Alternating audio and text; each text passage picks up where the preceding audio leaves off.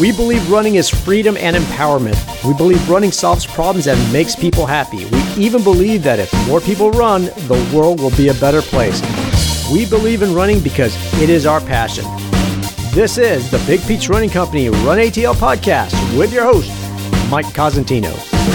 Hello everyone, my name is Mike Cosentino and this is the RUNATL podcast presented by Big Peach Running Company. Lucky me for sure, and I believe lucky you too, as today we are going to spend your workout time together, and we'll spend these precious and important moments that you've preserved for yourself, not just getting to know each other better, but today we will also be giving you a really, really rare opportunity to get to know the world of athletic and running shoes much better. And what that means is that our featured conversation brings my friend Rod Foley to the set. He's a veteran of almost 20 years who has directed and overseen the completion of both footwear and apparel products, many that you have certainly seen and likely worn for some of the sporting goods industry's most recognized brands. But now he's on his own with a new venture called 5 AM Brands, where he's helping others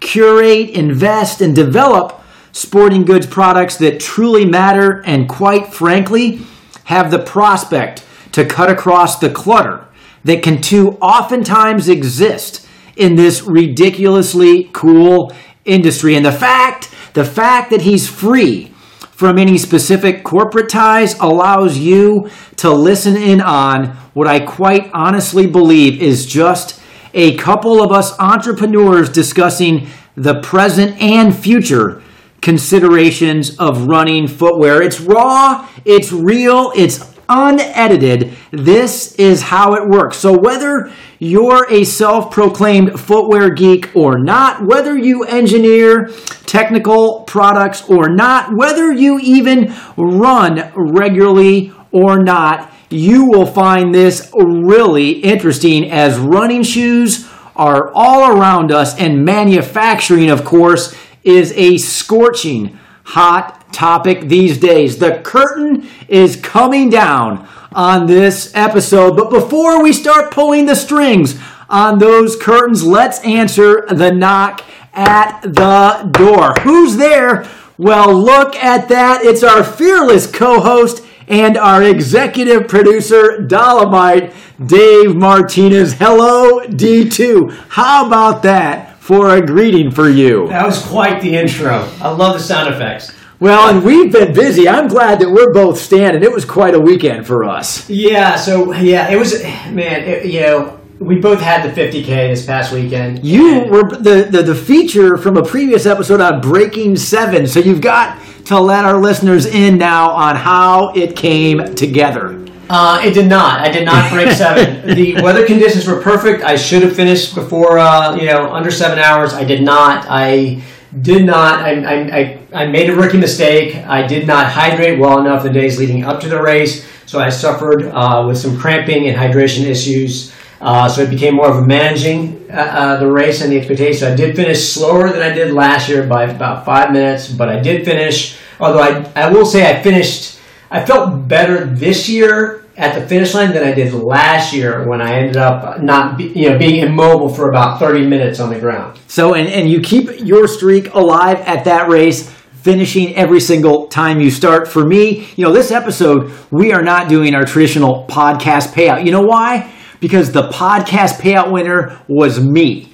We have had episodes over the last number of tapings that I've listened to pre-edit, I've listened to upon completion, and there was so much good advice that I got relative to my mental game from Intrepid Sports Performance, listening to Sarah Shanahan about nutrition the couple of weeks leading into the race, and then on race day itself. I was a huge podcast payout winner. Last year, I actually won this race because it was mostly a sufferfest. I knew what was coming on the trails. It ended up being over 90 degrees.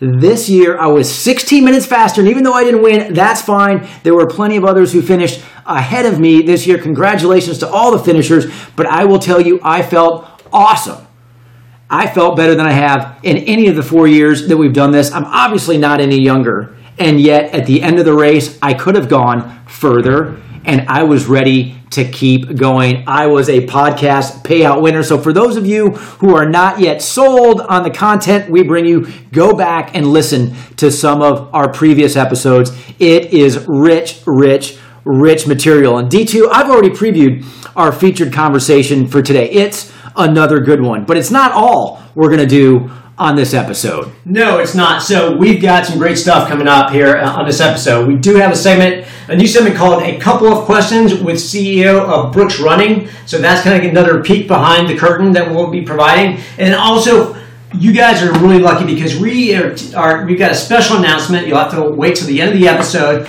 but our podcast listeners will be the first to hear this announcement. But also an added bonus, because when you signed up, you're going to get a little bit of an additional bonus for signing up when we tell you about this event. So all that and more when we come back from this short break. Running doesn't have to be hard, and injuries don't have to be a part of your running experience. Learn how to run better through Big Peach Running Company's Transform Running Workshops. In this 3-hour session, you'll learn 3 simple elements that not only improve your form, but also reduce the chances of injury, allowing you to run faster and make running more enjoyable. Sign up at BigPeachRunningCo.com and become the runner you've always thought you could be.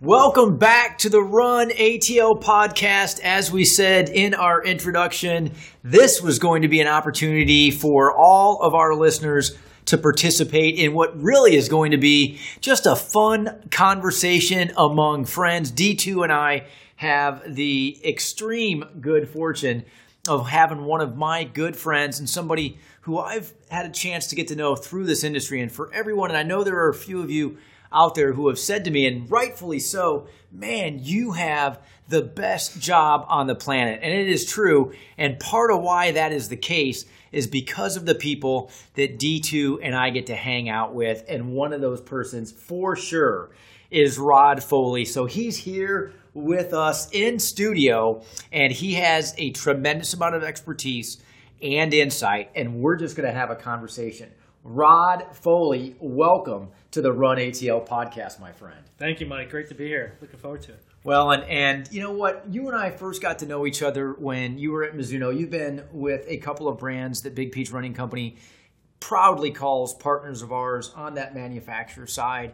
And instead of doing this like we oftentimes do in our introduction, we thought, you know what? With Rod being first a friend of ours, why don't we let him give us a little bit of a bio so everybody else can kind of listen in? And then you're doing some cool things right now, and just you and I getting connected as we might over a beer, or as we might if we were running a couple of miles. Let's do it now. Tell me what you're up to. Great, yeah, for sure. So I've been, like you mentioned, I've been in the running industry now for about 17 years. Came via the accounting world, as you'd expect. Right? Nice pivot. Miserable accountant becomes running shoe guy. So worked at Mizuno a long time. Got to know you guys here in Atlanta. It's been a pleasure. Worked a little bit at Under Armour up in Baltimore. And then recently I've decided to go on my own with a few partners of mine.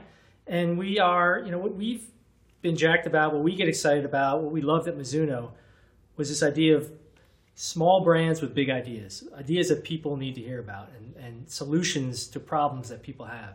and really helping brands focus on doing just that and doing one thing or at least a few things and doing them really well, as opposed to trying to play the game that everyone else is playing. And so that's what we do at 5 a.m. Brands. We've had a few clients where we've had some fun with helping them do that. And right now we're in the process of helping a brand launch essentially in the U.S. It's a big brand elsewhere. It's pretty much a non-existent brand here in the U.S. And we're going to help them do what I just said. We're going to help them focus on being different and solving problems for people that no one else is solving. So we're excited. We're traveling. We're doing our thing. And we hope to have some stuff in the marketplace in the next 18 months or so. Well, I've always known you to be a man who makes headlines, but I also, and one of the reasons I think that I have such an appreciation for you and why you and I have always hit it off so much is because you're also very entrepreneurial and very independent in your thinking and in the suggestions that you've made for Big Peach Running Company. Certainly that's made us better over the years. You've given me some personal pointers that I've taken to heart. I know it's been good for me to take not those just to heart, but also to deploy them in our organization. So having you here this evening is going to be really cool, and I think our listeners are going to be better for it. But we've got a few questions that we've lined up for you. Are you ready? I am. I think you might have me confused with someone else, but I'll take the compliments and yeah, let's do it. Absolutely no way. Well, we said in our intro that we were going to give everyone a revealing, even insightful look into the manufacturing, perhaps the marketing of what is our most popular product category at Big Peach Running Company, and what I would think most of those who live a pedestrian active lifestyle would say is their most important piece of equipment, and of course that is their running shoes. And at a place like Big Peach Running Company, all of the shoes that we feature are truly technically capable models that will provide ample cushioning, and of course will have various features intended for added comfort, performance each time they're worn. There's just a level of expectation, rightfully so, with the type of shoes that we're going to carry and ultimately suggest that our guests purchase. There are two scenarios that comprise the possibilities for the assortment that we have at Big Peach Running Company. One is that an existing model gets what you and I have referred to as an update. And then secondly, there's a brand new model perhaps that is authorized from maybe an existing partner of ours or someone who we're featuring for the first time. Let's start with that latter possibility. Every footwear model that currently exists, or any of us who have a favorite shoe, can recall the beginning of our relationship with that shoe somewhere at some point. And even though I recognize, Rod, that this is a broad and perhaps complex a question, how is a new model of running shoes most commonly incepted and ultimately created? Yeah, good question. Maybe the best way to start to answer that complex question is to talk about the team that's typically involved in birthing running shoes. Commonly referred to as the triad. Okay. So, as the name implies, three folks, three distinct roles on the team. Are they individuals or are these different business units? These are actual individuals. These are truly individuals, living, breathing okay. people, yeah. So there's the product line manager. There's secondly a designer, and third there's a developer. So again, each distinct roles, the product line manager is really there to understand, diagnose, and explain the problem to be solved. So someone right now who's listening, they can think of their favorite running shoe of all time, or they can think about what they're wearing right now. And for that particular model, those three positions exist. Yes.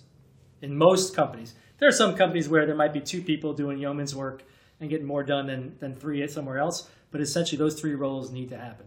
So it's identifying the problem, the PLM. PLM then creates what's called a brief, gives it to the designer, and designer takes a crack at creating a solution. And how might that brief read? What might it say when it goes from the product line manager to that designer? What are some of the things that are going to be on that brief? Yeah, so again, it should start, in my opinion, it should start with what is the problem to be solved? What can we uniquely bring to the running consumer, whether that's experience, whether that's feel, whether that's price, whether that's look, whatever the problem to be solved is, needs to be forefront as to what this product's going to be all about.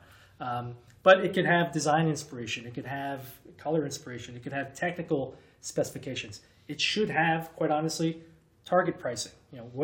what is a person going to be willing to pay for this experience that we're trying to create? So it's a full nuts and bolts roadmap to here's when we get together, we're going to get together, talk about this brief. We're going to walk away and do our jobs. It's always when there's a problem, when there's an issue to be solved, it's always going back and referring to the brief. Hey, we agreed to this brief. We had all hands in. This is what we're going after. Let's use this as a roadmap to get to the finish line to make sure that we build the product that we intended to from the beginning. So D2 and I have probably 25 years worth of industry experience, and across Big Peach Running Company, it's literally hundreds and hundreds of years of experience, but almost all of it's on the retail side. Yep. And what we found in talking with our guests is there's not a lot of understanding of this part of the equation. So using this consideration and now teasing out an example, what is it that brief might say, or thinking back to briefs that you've seen being over all of these positions, how is it written? What does it say? Or what would you say, wow, that is a brief that I can recall was really well written and that we wanted to move on and take to whatever the next step would be? Good question, because I wrote a lot of them and I can't remember too many of them. So maybe I didn't write any good. Did you write any good ones? I know you did. I know some of the products that came out of that sharp mind of yours. Well, I think there's a very important point you're sussing out is that the brief, in addition to being the impetus to starting the project, it needs to be a living, breathing thing. So, for example, the PLM oftentimes, and almost exclusively in my experience, authors the brief. But what happens is it's a collaborative process where sitting down with the designer, sitting down with the developer, the person who's going to actually have to figure out how to make this thing, bringing in knowledge, limitations, expertise, makes that and flushes out that brief in a better and better way. So maybe someone, the PLM wrote something about the thickness of the sole, and maybe the developer is going to come and say, hey, you know what, if you're trying to make it thicker because you want a certain amount of cushioning in there, well, guess what? I found this new material that I can do that without all that bulk. I can create a different experience with the same intended result. So it becomes a kind of a ping pong match between three people to get to a better place, again, based on what's the ultimate problem to be solved. So when a new model is released, it really is an answer. Whether it's correct or not, of course, is going to be decided by the marketplace, but it starts out as what should be an answer to something that is new or needed. And it's not just a repeat or a redress of something that already exists, either in that portfolio from a brand or from all the competitors in the market. Well, that's the ideal, okay. Honestly. The reality is that oftentimes briefs are, depending on the company, written to just address, hey, this competitor has this shoe out there, we need our version of that. Excellent. Do those, in my opinion, often win in the end? No, because why would I buy the second when I can buy the original from someone else? The briefs and the products, quite honestly, that stand out. Shoes, quite honestly, like you see from Hoka. Shoes like the Kinvara that I'm looking at a banner right now in your store when it first came out. Those were really different than what was already out there because someone was observing behavior. They were listening to consumers of what they were missing, and they're really trying to hone in on what can we do differently that's going to bring a new experience. And those are the products that stand the test of time. But don't get me wrong, there are plenty of briefs that somebody wrote in 5 minutes just to, hey, I need a insert brand here version in our brand, which, again, in my opinion, don't often end up in too much of a successful place. Sure. Well, and I'm gonna bring out even those two models just to provide the retailer's perspective. Rod mentioned both the Kinvara, which is a shoe from Saucony now that has been out for multiple versions. At the onset, that was a lightweight trainer, but it had a very minimal differential between what the offset was in the heel and then what it was also in the forefoot. Had minimal materials in the upper and had this somewhat unique fit, so it was very different and became this signature shoe from Saucony at the time. And Hoka, for those who are not familiar with Hoka, in a time when everybody seemed to be reducing the amount of cushioning that was in the midsole, they came out with what we referred to, at least initially, as maximal amounts of cushioning, where you literally would set up higher on all the cushioning that had been incorporated into the midsole itself. And so I can only imagine what maybe the brief for those two particular models that are great examples might have read. So let's go to the other side, and that is an update. Yep. And I know that your history does not necessarily include Nike, so I'm going to pick on a shoe that right now has more versions behind it than anything else we carry, and that's the Air Zoom Pegasus. It's into its 30-something version with another one soon to follow. Yep. Around a long time. Yep. What might a brief or what might the 3 roles you mentioned earlier have to do for the next version of the Air Zoom Pegasus to continue a legacy that's been as strong as it has? Well, the shoe like that oftentimes is just don't screw it up, right? Is the instructions that 3-person team has been Simple given by brief. somebody, right? Again, to back up a little bit, the shoe creation process in most cases takes anywhere from 18 to 20 months from inception, ideation, I should say, to in the marketplace. And shoes you're talking about, Nike, other brands, typically bring out shoes in about every 12 months. Yep. So if you do the math, you're keeping track at home, you're starting a new shoe before the previous one has even been on the market. So with the idea that new shoes, new versions, new updates, to use the language we're talking about here, should be, in my opinion, addressing limitations or shortcomings of the previous version, right?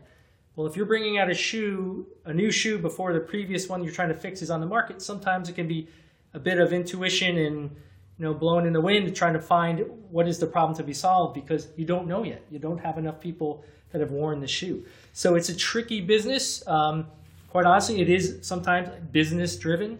The reason, the obvious question is, well, then why are they bringing out shoes so often, right? Well, because we live in a capitalistic society with a lot of competition.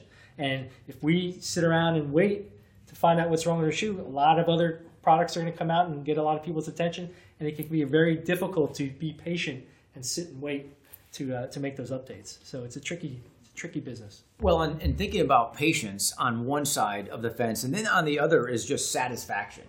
And I think and you alluded to it earlier, that one of the most common concerns that we hear on the floor of one of our stores is, did they update my shoe?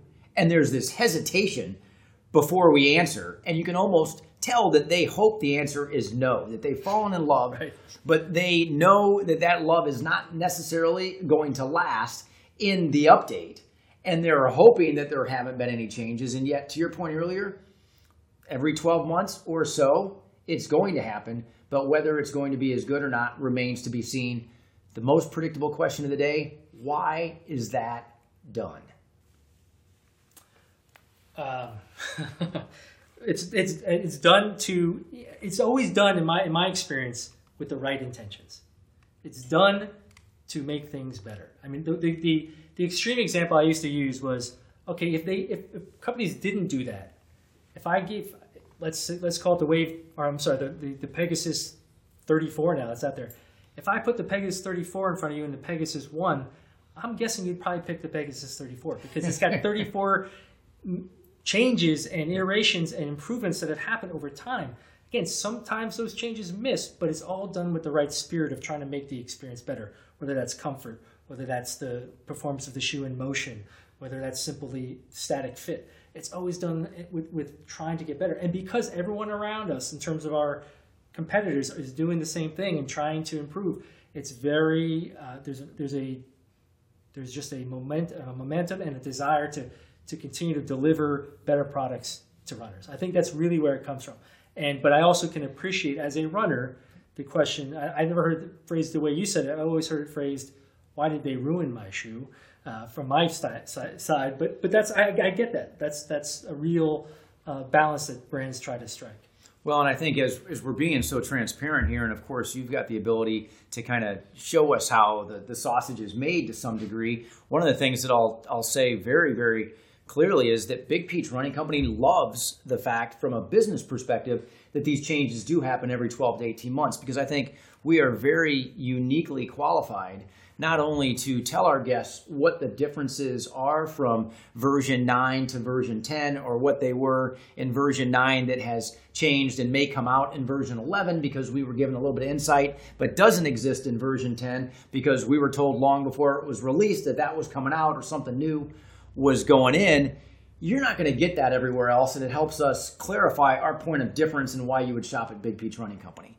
In addition, as those changes occur, if someone feels like, and to use your phrase, Rod, we've ruined their shoe, we know what they like, it doesn't have the same amount of cushioning, it doesn't fit the same in the forefoot, I don't feel like I get the same response if I tend to land on my heel. Now we have so much knowledge about everything in our inventory, we can say, you're right, or I can appreciate that you feel that way. Let me bring you out this model, even though it's maybe from a different brand, that I think is going to give you a similar feel or response or fit to what you appreciated in that last version of the shoe that was your favorite. Right.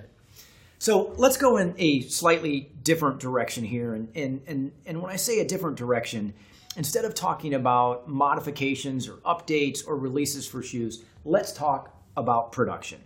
And you've been many, many places. I know mostly in Asia, with so much of the production being done overseas as opposed to domestically. The reality is that a vast majority of athletic shoes, not just running, are currently made in places like China and Vietnam and Taiwan. This is one of those things that I think is not necessarily going to be clear to those of us who just hear political sound bites here and there about whether that type of production should come back to the U.S. or whether as consumers we should almost applaud the fact that it's done there unless we're willing to pay much, much more for what we're using to get and ensure that our best miles are indeed those covered on foot. So now that we have kind of set that as the platform, to what degree are there really savings currently associated with the present landscape of wages, maybe taxes, shipping, and other factors associated with the production of running shoes being housed primarily abroad? Yeah, I think every runner would benefit from going to a footwear factory once. I remember the first time I went, and it was an amazing experience. And the overarching thought I had when I walked out was, I cannot believe running shoes are not $1,000 each. With the amount of people that touch each shoe, the amount of processes, it's very, very manual and very specific and exacting of a process. And as we know, as we just segued from the last topic, one little stitch in the wrong place can take that person from loving their shoe to, with all those people who have touched it, with all those economics that have gone into it. Right. So with the way shoes have been made over the last 40 years, we'll extract out the knitting and some of the other things we'll talk about in a minute, some of the new processes. But most of the running shoes you see in the world, they're very labor intensive. There's a lot of manual processes that go on with each and every one of those. So labor is the biggest reason, quite honestly, why shoes make more sense still to be made elsewhere. It just simply, I don't think we can find enough people in this country, which again I think is a good thing, to make shoes at a price that people are accustomed to. So it doesn't sound like you see the day coming anytime soon where a majority or perhaps even a represented percentage of shoes will carry the Made in the USA tag?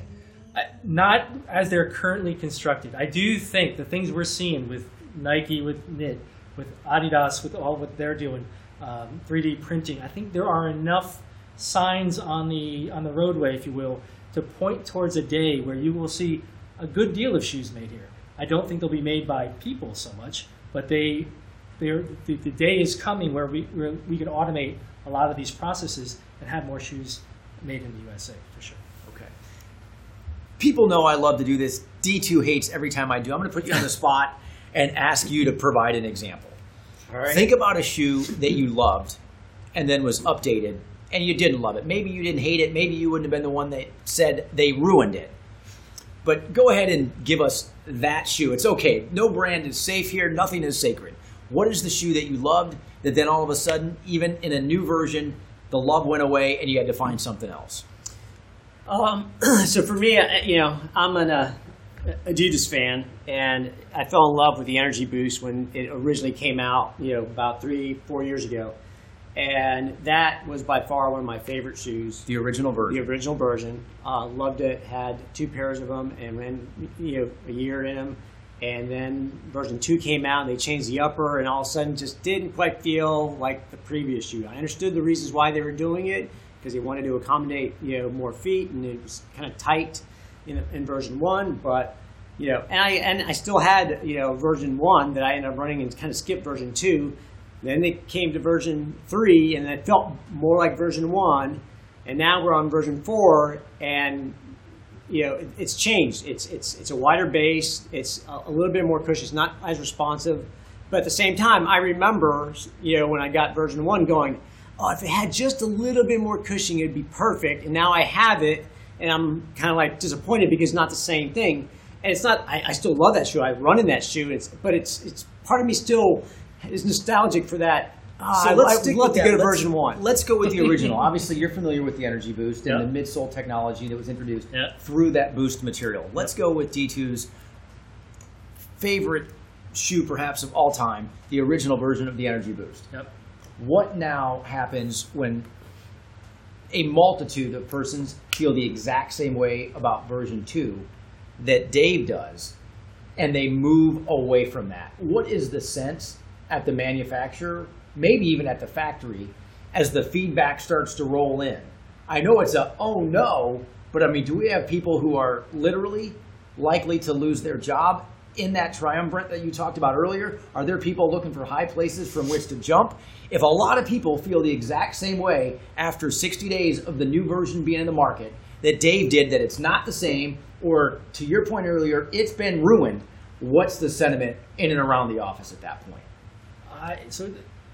Been in this a long time. I had more than my share of being a guy that did to Dave what someone else did to Dave. In this I probably took it way too personal, but it's dark times because it's a long process, right? Like, so something gets on the marketplace and I want to fix that, but it takes time to fix. And so, yes, there is oftentimes. You said sometimes 18 to 24 months that were. Yeah.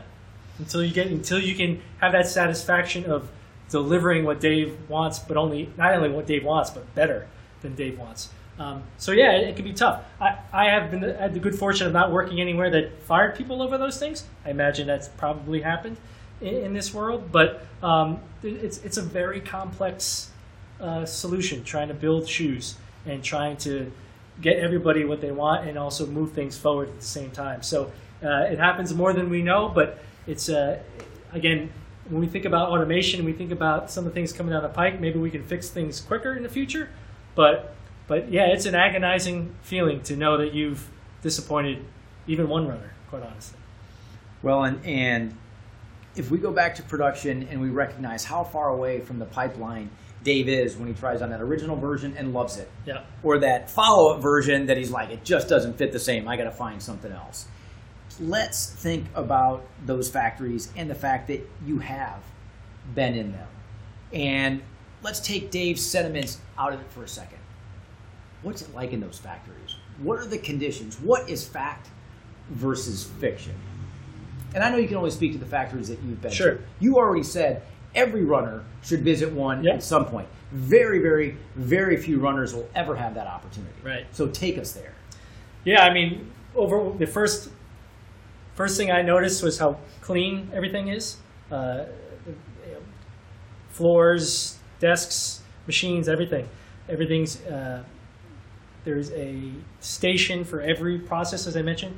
This person cuts this little piece that goes on the side of the shoe, and this person stitches the tongue, and it's station after station of processes that all come together in some unforeseen magic, because it's not sequential. It's all kind of happening around each other, and there's people that know how to optimize that. I've never seen a child in a factory. Let's put that out there. Despite what has been reported. It is an interesting dynamic. Again, culturally, it's different. A lot of the people that work in factories tend to be a little bit younger, high school to college age, certainly legal working age here in the U.S., but they also live on campus. There's a whole campus. It's a factory, it's housing, and it's a school as well. So it's kind of where they live and live their lives, and they move into these cities, and they become part of this community that's more than just a job, which is kind of a cool thing. I love that term, community, and I think we talk about that all the time when we live out a pedestrian active lifestyle and we have social runs. Certainly you could say there's a community at every single start line before a local race. Is it a community the way we think about a community? You called it a campus to start with, then you threaded in the term community. A campus makes me think of a bunch of people who have a common pursuit, but a community makes me think we're all kind of helping each other and we're all wanting to be in the same place at the same time. Is it a bit of a blend, or is it truly a community the way we might think about it as Americans or even runners and walkers who have the good fortune of showing up and doing the same thing our friends are doing at the same time. Yeah, I don't think I have enough gumption to say that it's the same kind of community that we're used to, having not ever worked there as a young person. So I'm sure it's a blend. It's somewhere on that spectrum. But again, my bias going in was that it was people that were, not really wanting to be there at all and not being supported and not really having a fair shot at things. Where I think it's not that dire of a situation that I think some of us have heard from different news stories or different sources of information. So I think it's a better situation than I certainly ever thought it was based on what I heard before going over there. So. Well, and I've only been to factories here in the United States.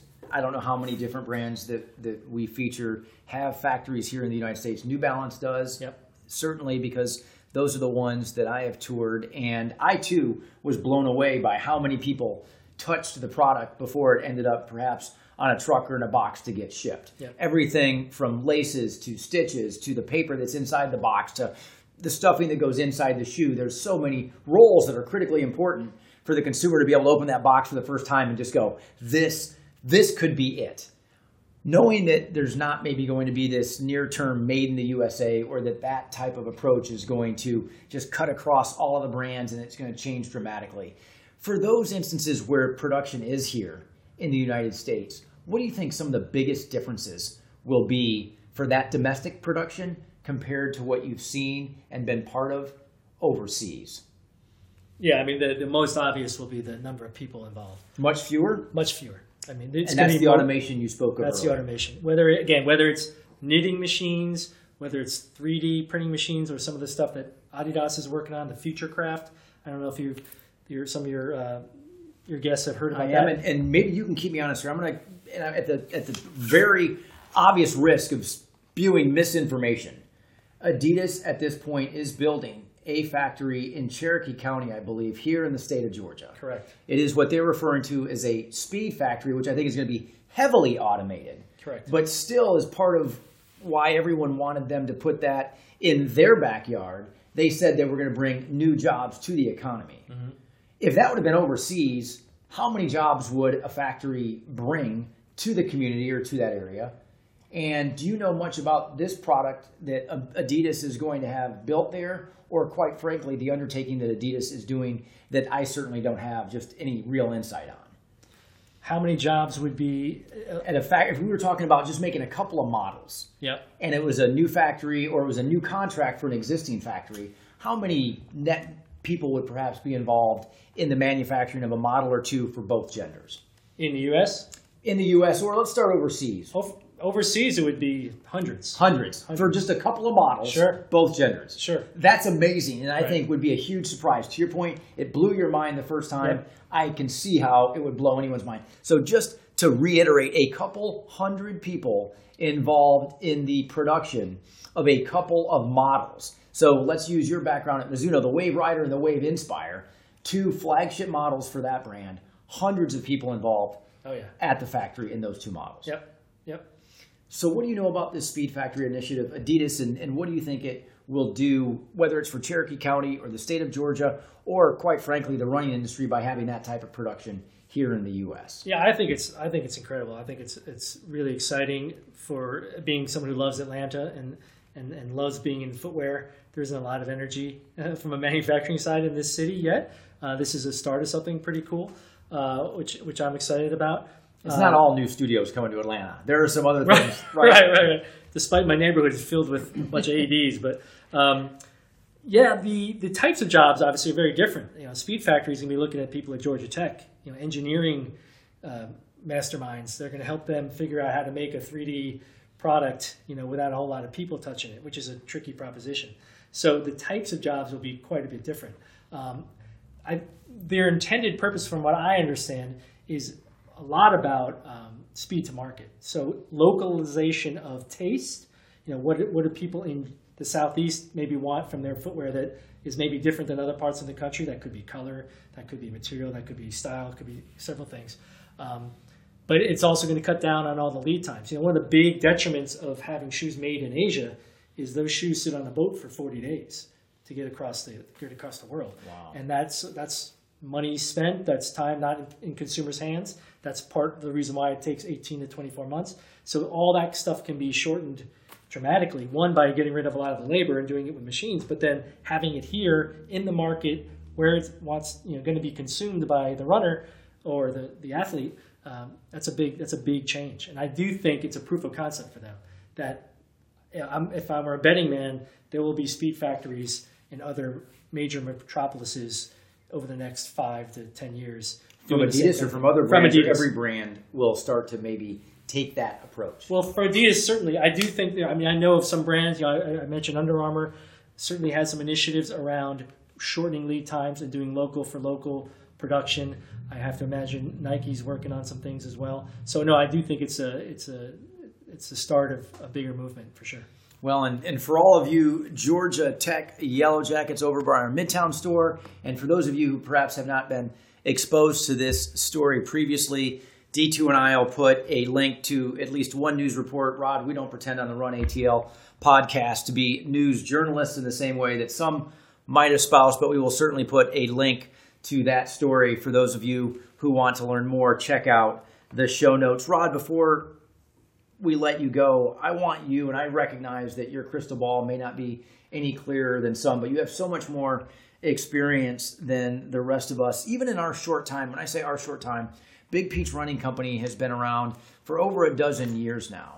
And quite frankly, if we look at retailers who are selling running or athletic shoes from California to Connecticut, that's not a particularly long time. There are retailers with much, much, much more history than what we have. But even in our relatively short period of time, we've seen a lot. I mean, we've seen midsoles that house technology that'll pair with a smartphone. We talked earlier about maximal cushioning. We lived and survived even what was ultimately a legal challenge to barefoot running and what was the Vibram product. Certainly, we've seen alliances Gore with weather resistance for shoes. Continental Tire is currently involved with one of our manufacturer partners for added traction on the outsole. More recently, BASF with an energy return material for the midsole. We've seen a lot in a relatively short period of time. So trying to get out and dust off perhaps your crystal ball. Yep. What are some of the things that you think we should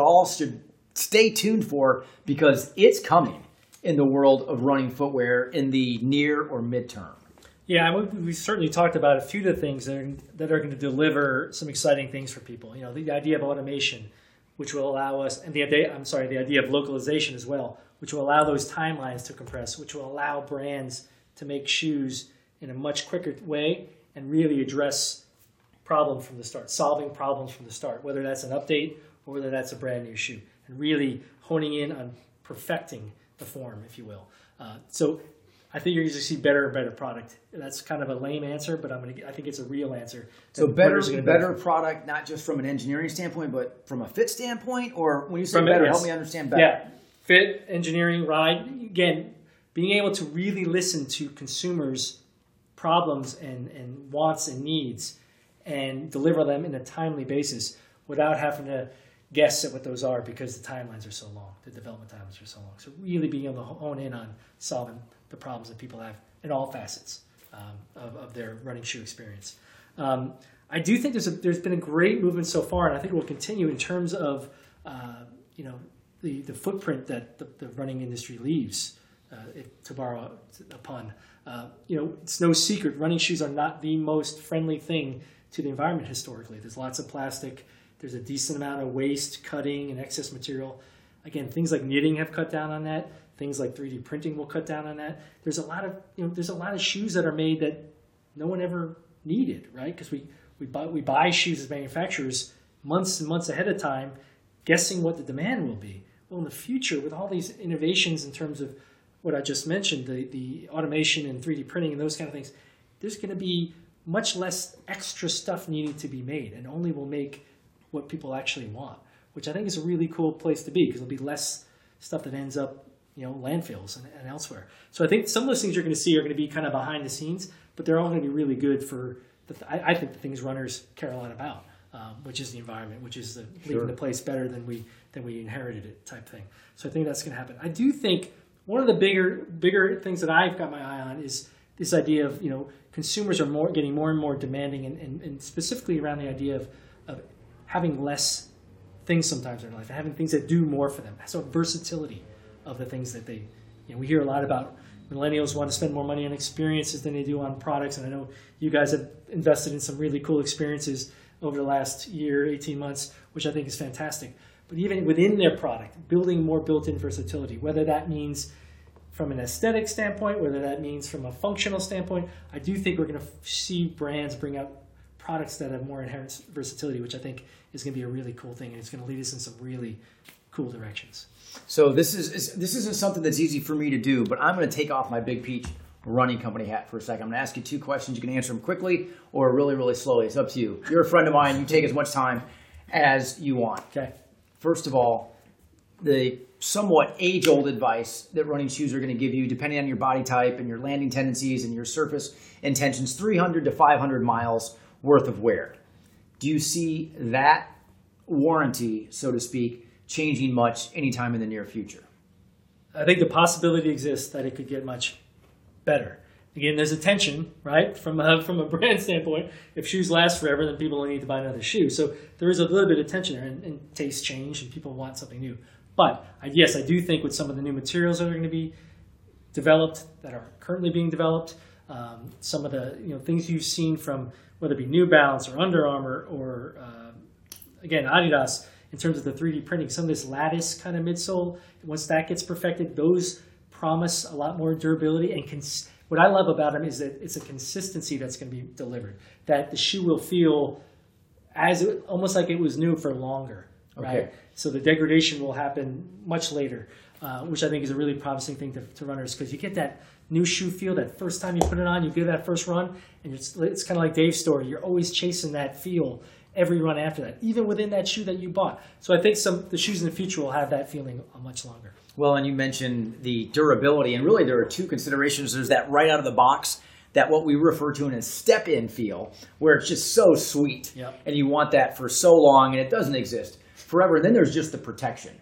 where we recognize there is a thing, as we all know, called impact, Yep. shock attenuation, these things that can be very damaging if you don't have some kind of protective material in between the surface you land on and the body you want to protect. So it's durability for protection's sake, not just the feeling of, wow, it's like the first time I stepped into it. Yep. And it sounds like both will eventually improve, perhaps. The second thing is, and this was really, really interesting for me, when we first opened in 2004, most of the flagship models were $79.99 suggested retail, right at around $80. And for the first 5, maybe even 6 years, there were no price increases. It was $80 for a long time. Now here we are, the most common price point is at $120. Right. And over the last 5 years, it's been much more frequent, and for whatever reason, and this is something that we could talk about on a different episode, and we'll have you back and we can get into the nitty-gritty. I don't know why it's always a $5 or $10 price increase. There's so many other product categories out there that they go up by 30 cents, or they go up by a certain percentage that would have been a $2.15 increase. But it always goes from, $114.99 to $119.99. There's no stop at $116.49. Nope. There's no stop before you get to that $5 or $10 increment. But what about pricing? What do you see happening to pricing? Because, quite frankly, the increases, and for me as a retailer, for me as a proprietor of a bunch of running stores, my margin has stayed largely the same. Yeah. Whether we were charging $80 like we were 12 years ago, or $120 like we are in so many models right now, our margin's the same. What do you think consumers can kind of expect for that technically capable running shoe in the near future relative to price increases, or perhaps maybe a return of some stabilization in the pricing? Wow, that's a good question, and I don't know. I want to put you on the spot. I would have done this to a stranger, but you don't have that good fortune. I don't know if you're going to love my answer or not, but I tend to think there's a couple things going on. I do think there are the barriers for entry for competitors. They're still kind of steep. It's a investment heavy business to get into to make shoes. I can only imagine. But it's getting there's a light at the end of the tunnel that it's going to get. I think you're going to see more small brands being able to pop up more so than you could in the past. So there'll be some healthy competition to the incumbents, which will help, I believe, drive price down somewhat, although it hasn't ever worked in healthcare. But anyway, that's another topic. Like I said, we have to have you back. We'll get into that as well. I can only imagine the listenership for that episode. Sorry, I lost my train of thought for a second.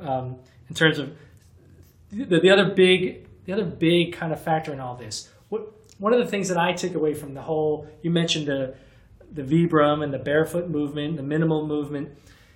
The long-lasting effect for me from that is a realization from a lot of people that maybe some of the stuff we used to put in our shoes isn't always necessary for maybe as many people. Right? Still some people that find all the support devices and the wider base shoes, all that stuff is important to them. But I think it maybe opened up the aperture a little bit on maybe more people can get away with their natural body movement in terms of their shoes, which may end up with us seeing more and more simply built shoes, perhaps. We're seeing simply built on the uppers with a one-piece knit type thing. It's not simple to do, but it's there's not a lot of pieces and parts. Now, what doesn't seem to be happening is there's no reduction in prices. My belief is, especially as that knitting technology on the upper comes along and there are more places to do it and there are more people who are doing it and more models that have it, it should decompress the price to some degree, but instead it either stays stagnant or it still goes up.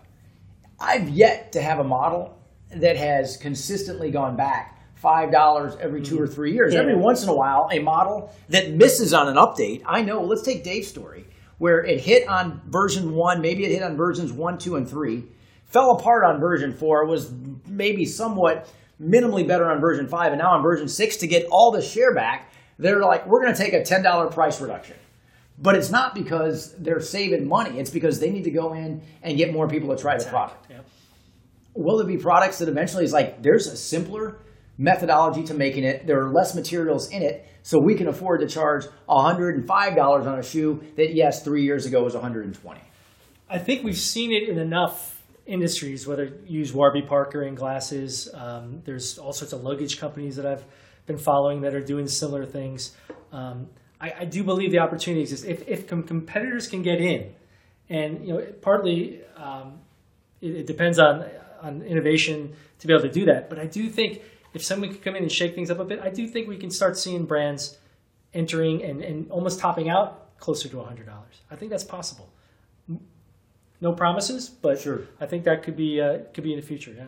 Well, and that could be good news for all. Rod, you are a good friend, not just to Dave and to me and to Big Peach Running Company, but certainly to the community of runners and walkers for being able to give us some insight in an area, quite frankly, there is very little knowledge for the most part. So thank you for your time here. For those who do not know, D2 and I are on the road for this episode. We are in Decatur. The sun went down hours ago. Do you have time to join us for a beer, my friend? I've never said no. In that case, D2, it's time to go to a break and to go get a beer. Sounds good. You've got the right shoe for you, but maybe you're still getting blisters and your feet aren't too happy. The source of your discomfort may be the socks you're wearing. Cotton is rotten. You need socks made from synthetic materials that wick away the moisture that can lead to blisters. Big Peach Running Company carries a variety of styles and brands, including Features, Balega, Swiftwick, and Injinji. Every sock is buy 3, get 1 free. Mix and match brands and styles, it doesn't matter. You'll save 25% when you pick up 4 pairs of socks. Keep your feet happy and stock up on socks at Big Peach Running Company. And welcome back to the RUNATL podcast. This is a segment that we call a couple of questions. It gives us an opportunity to catch up with people who we admire and enjoy. And today I am with the CEO of Brooks Sports. I'm in Seattle, Washington with Jim Weber. And this is an absolute pleasure for me, Jim. And we are going to talk about a couple of questions that I think you're going to almost be able to tell us things that we don't know, but things you know so well. So first of all, question number 1 for you. I'm ready. A lot of people would not necessarily guess Brooks Sports, almost for 3 years now, has been the number 1 footwear brand at Big Peach Running Company. And then those people who have been fit in our stores, people who have followed you, people who know your product would say, of course, that's the case. I am one of those people who are already an avid fan of what Brooks is doing. You've been there over 15 years. You're not surprised by the fact that you're number one. How is it that that is the case, and why do you believe that will continue to be the case? Well, thank you for having me, and here's the straightforward answer on it. This brand at Brooks is more than 100 years old, maybe 103 years old this year. But about 17 years ago, we decided to focus only on runners. And we got rid of basketball and football and baseball included, and we just focused on performance running because we thought the lifestyle deserved that focus. So one of the reasons we've been successful is because we wake up every day and we try to make the absolute best gear in the world for runners from head to toe, and not only in terms of performance and what runners need, but just the experiences they create and how they make you feel, and comfort. So because we wake up every day and all we think about is runners, we've attracted a lot of employees that love this lifestyle. That is so true. And so we feel like the luckiest people in the world because, yes, we have jobs and we're in a business and we're trying to do that really well. But we get to help runners have a better run, and that's just a wonderful thing to be a part of. Well, it is, and both of us have the absolute satisfaction of being able to do that every day, although on different sides with you and your team developing the product and bringing it to market. Those of us in our stores, certainly at Big Peach Running Company, having the chance to present this product to our guests in a manner that suggests this might be what makes them look forward every single day to lacing up and going out and doing something we believe in so much. So what I'm going to do, and I've not hidden my personal affinity for something that you guys have espoused for quite some time now, and that is to run happy. Mm-hmm. It's a platform that you guys created and, in my opinion, really set yourself apart from a lot of the other brands that we carry. And of course, I've got a tremendous amount of respect for all of the brands that we're really proud to have on our shelves and in our stock room and that we present to our guests. But Run Happy is just something that is so cool because it says that running, whether you found it to be fun from the first moment you did it, or whether it's something that you kind of gravitate to slowly and now it's part of who you are, is just a suggestion that it can be a happy moment, a happy activity, a happy lifestyle for us. But instead of letting me give you my perspective on Run Happy and why I like it so much, you're the CEO. You're the one who gets to own and ultimately navigate what Run Happy means to so many others. So to you, what is Run Happy? You know, I think what the wonderful thing about running is that it transcends competitive sport. And most people have had some competitive sport experience. Maybe it was Little League baseball or hockey or running or whatever. But so many of us, had an athletic experience and we transcended that, right? We became people in the real world with families and jobs and everything else. So then we make choices. And running is different from any other sport because it's available to everyone. And that's my story. I was a hockey player and I was also a runner, but when I quit playing competitive sport, I was really a runner. And I've been running for 35 years, and the truth is I need it and I love it, and it feeds me every week. So Run Happy, as I came into Brooks, it was like, of course, because what it is, it's really celebrating your run. Running is so personal. It's a deliberate choice. And we all do it because it has something positive for us. It actually helps make us happy. And so Run Happy basically celebrates the power of the run in your life, in today, in what it does for you today, because every day is better if you get a run in. You just have a better day. And so Run Happy is got a lot of different faces, but it's basically celebrating what the run does for you. He is Jim Weber, the CEO of Brooks Sports, and indeed the number one brand for Big Peach Running Company with hard work that he and his team have done for quite some time. Run Happy, the platform that we know so well and that he's just given us indication as to what it means. Jim, thank you so very much for spending a little bit of time with us. You are always worth taking a couple of questions, and I know that there will be people who will learn a couple of things and wish that it wasn't called a couple of questions, but that it was called a dozen questions, and that's what we'll do next time. So Fantastic. Thanks again for being part of this. Well, Run Happy, Atlanta. I hope to get a few miles in with you soon. Take care. sure. That sounds great. Run happy, Atlanta. There it is. As we always say, may your best miles be those covered on foot. All right, that was awesome, and it looks like I may be out of job. You did an awesome job without me being there recording the segment. Well, I would have wished you would have been out there. It was fun, and Jim was a true pro and easy to work with. So now we move on to our special announcement, Big Peach Spring Break. Tell us about it. Big Peach Spring Break 2018, the weekend of April 20th. We talked about the Tortoise and Hare race at the onset of this program in Blue Ridge, Georgia. Now people who aspire to that type of race have already done that type of race or have zero interest in that type of distance but just want to spend a weekend in beautiful Blue Ridge, Georgia on the wonderful trails in and around Blue Ridge, just covering a few miles and doing some hiking. This is for all of those people. It is going to be a weekend. The accommodations are luxurious. The guiding services to ensure everybody sees the best of the best and never gets lost, those guiding services are world class. And then the food and the other amenities, almost too good to believe. And we also have a special offer for our podcast listeners, exclusive to them. If you get to bigpeachrunningco.com and then do /spring-break, you'll find all of the information, including what the package consists of. It also consists of a Big Peach Running Company gift card to be sure everybody has all the gear they'll need for the weekend.